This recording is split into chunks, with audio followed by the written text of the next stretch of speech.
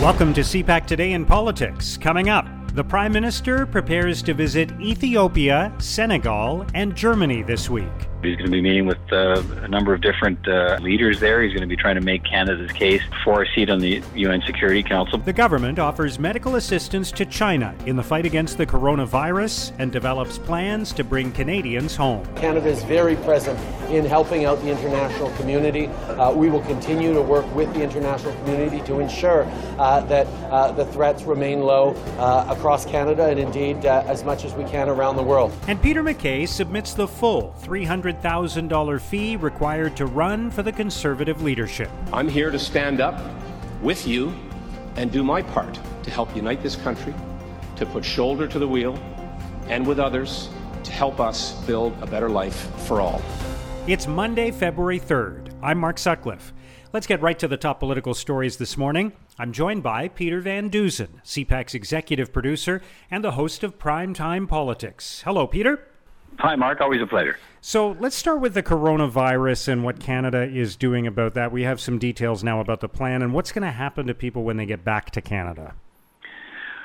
Well, that's been one of the big questions all along for in particular the last week or so, as the Canadian government sort of talked about this plane it had on standby to go bring the Canadians back, which is well up over 300 now, that say they want the government's help in getting back. So I'm not even sure they can do that in one plane. That sounds like more people than a plane load can take, depending on the kind of plane, I guess. But what we now know is when they come to CFB Trenton in Ontario, they're going to be put under observation, screened, and then put under observation in essentially a form of quarantine for a couple of weeks before they'll be allowed to return home.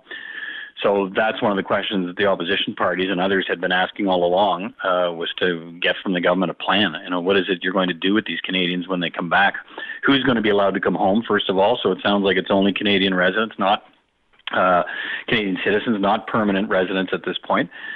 And once they get here, they're going to be put into this quarantine before they're allowed back into the general population. And then even once they're in the general population, they'll be advised to take advantage of their provincial health plans and provincial health services, depending on where they live in Canada. Yeah, and it's a tricky business, obviously, because you're balancing the needs of those people, and you want to serve the Canadians who are stranded effectively by this, but at the same time, you have to protect the population and respect that this has now been declared a World Health Emergency, right? Yeah, and I think there's, no one's exactly sure where this is going. If we're all very lucky, and nobody wants to sow alarm or panic, but if we're all very lucky, they'll get control over it fairly quickly here and start to limit the spread and limit the deaths from this. But so far it's been hard to track that because it's spreading fairly rapidly. It's up over 14,000 cases now as we speak. The death toll is over 350 and heading towards 400. So I'm not sure that, we know exactly where this is headed. So I think there's an abundance of evidence at this point and probably a lot of public support for saying, look, let's err on the side of caution for these people who have been stuck for a couple of weeks now in China and can't get out. Once they do get out, does it make sense to prolong their ordeal for a couple of more weeks to make sure that the rest of Canadians are safe? All right, let's turn to the Prime Minister's trip later this week to Africa, which is in large part about Canada's campaign for a seat on the United Nations Security Council, something that Justin Trudeau was talking about in the election campaign in 2015, more than 4 years ago now. Where do things stand on that, and what's at stake in this trip? Yeah, that was the Canada's Back speech. And he repeated that again after this past election, this past fall, that Canada was going to keep up its campaign to win a seat on the UN Security Council. That's what this trip to Africa is all about. He's going to be meeting with a number of different African leaders there. He's going to be trying to make Canada's case for a seat on the UN Security Council. But Canada's up against, as it was the last time around under Stephen Harper, it's up against another big challenge and up against its own record, essentially, Mark. So you've got, Norway and Ireland are the other two countries, and the countries have been pressing Canada and other countries to try and meet the UN international development relief scale, which calls for 0.7% of gross national income to be devoted to development aid. Canada's at about 0.3%. Norway's around or maybe slightly over 1%, and Ireland's unveiled a plan to get to 0.7%. And Canada isn't there and has yet to unveil a plan to get there. So it's a tough sell job to a bunch of countries, and Africa, plays a significant role. African countries here can sometimes end up being the deciding vote, and Canada is going to make that pitch. But this is in a lot of cases, this is countries look at this and say, "What have you done for me lately?" And so Canada's record in Mali and the fact that peacekeepers are gone, and we have no place, we've made no commitment to deploy them elsewhere. We don't have as big a international development budget as the two competitors who want that temporary seat on the UN Security Council. And then here at home, I'm not sure the Prime Minister has made a case to Canadians, certainly not lately, about why Canada wants and deserves a seat on the UN Security Council. What do we want to do with that seat once we get it? There's lots of conflict in the world and lots of challenges facing UN Security Council members.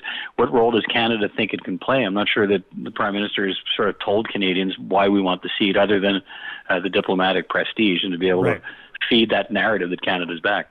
And would it be embarrassing if we didn't get the seat?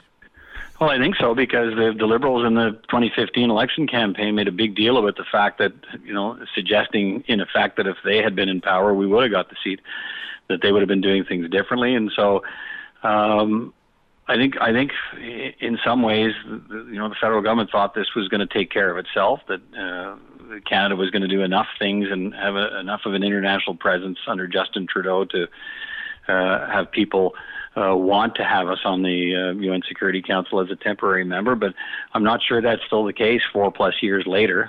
So I think you'd have to say it would be an embarrassment given what the Liberals said about the Conservative record on the international stage.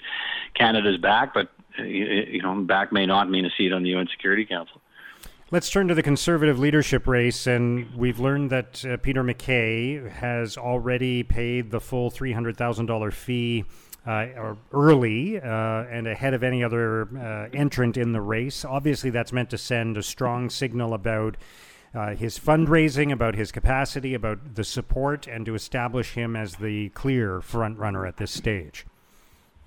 Yeah, I think so. You can imagine there would have been these conversations behind closed doors in the MacKay campaign saying, look, wow, this is going really well. We've got all our signatures. We've got the money. The money's been flowing.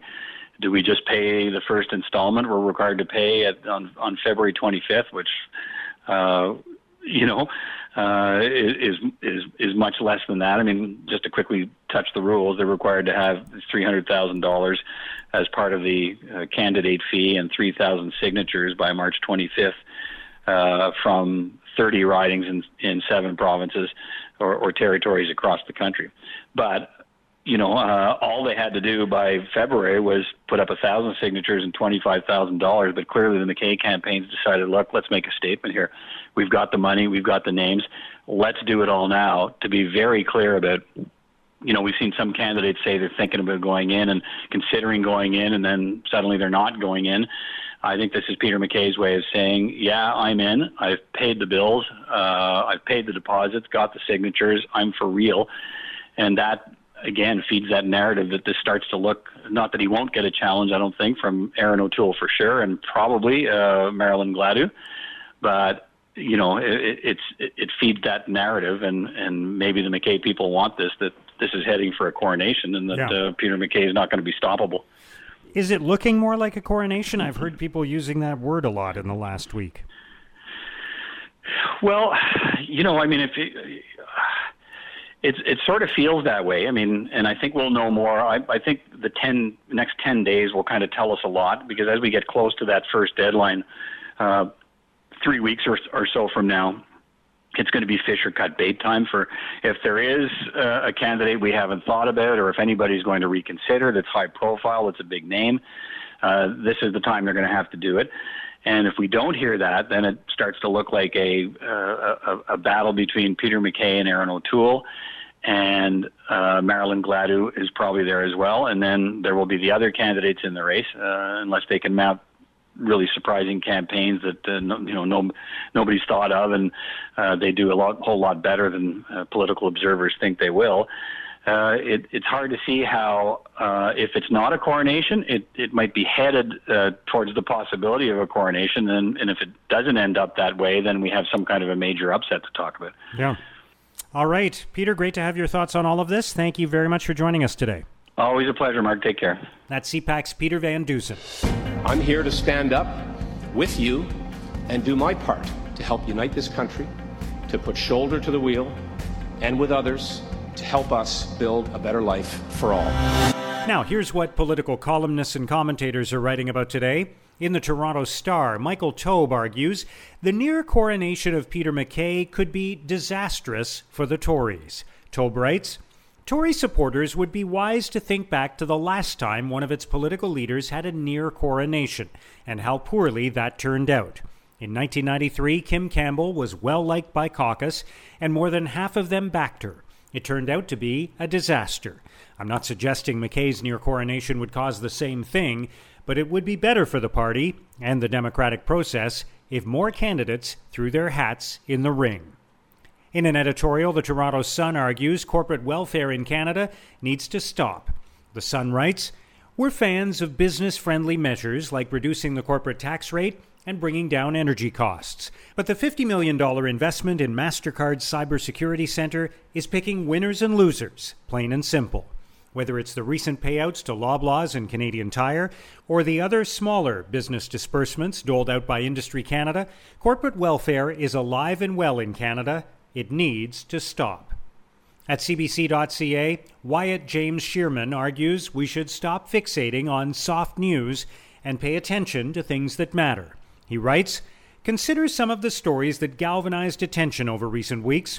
The Prime Minister grew a beard, the relocation of the Duke and Duchess of Sussex, the purchase of gourmet donuts. There has been in-depth coverage of a number of recent stories, but far too often it's the trivial news that receives an overabundance of attention at the expense of issues that truly matter. Now, let's look at what's coming up on Canada's political agenda. While there has been a lot of attention paid to the Conservative leadership race, there will be developments today regarding the Green Party and its search for a new leader. CPAC's Martin Stringer has more. Mark, while so many people have been paying attention to the Conservative Party race to replace Andrew Scheer, the Green Party of Canada is also looking for a leader to replace Elizabeth May. You'll remember she stepped down as federal leader after the fall election, but she still remains parliamentary leader here in Ottawa. Now, today in Charlottetown, PEI, interim party leader Joanne Roberts will be joined by the leader of the PEI Greens, Peter Bevan Baker, and his 7 other MLAs who form the official opposition in Prince Edward Island. It's a great place to showcase the announcement of the rules for the leadership race of the federal Greens. The Greens are going to vote, and they will announce a new leader at their party convention on October 3rd. Thanks, Martin. Also today, the Prime Minister will meet with the Black Political Action Committee before attending question period. And that's CPAC Today in Politics for Monday, February 3rd. Tune in to Primetime Politics tonight on CPAC for coverage of all the day's events. Our podcast returns tomorrow morning. Have a great day.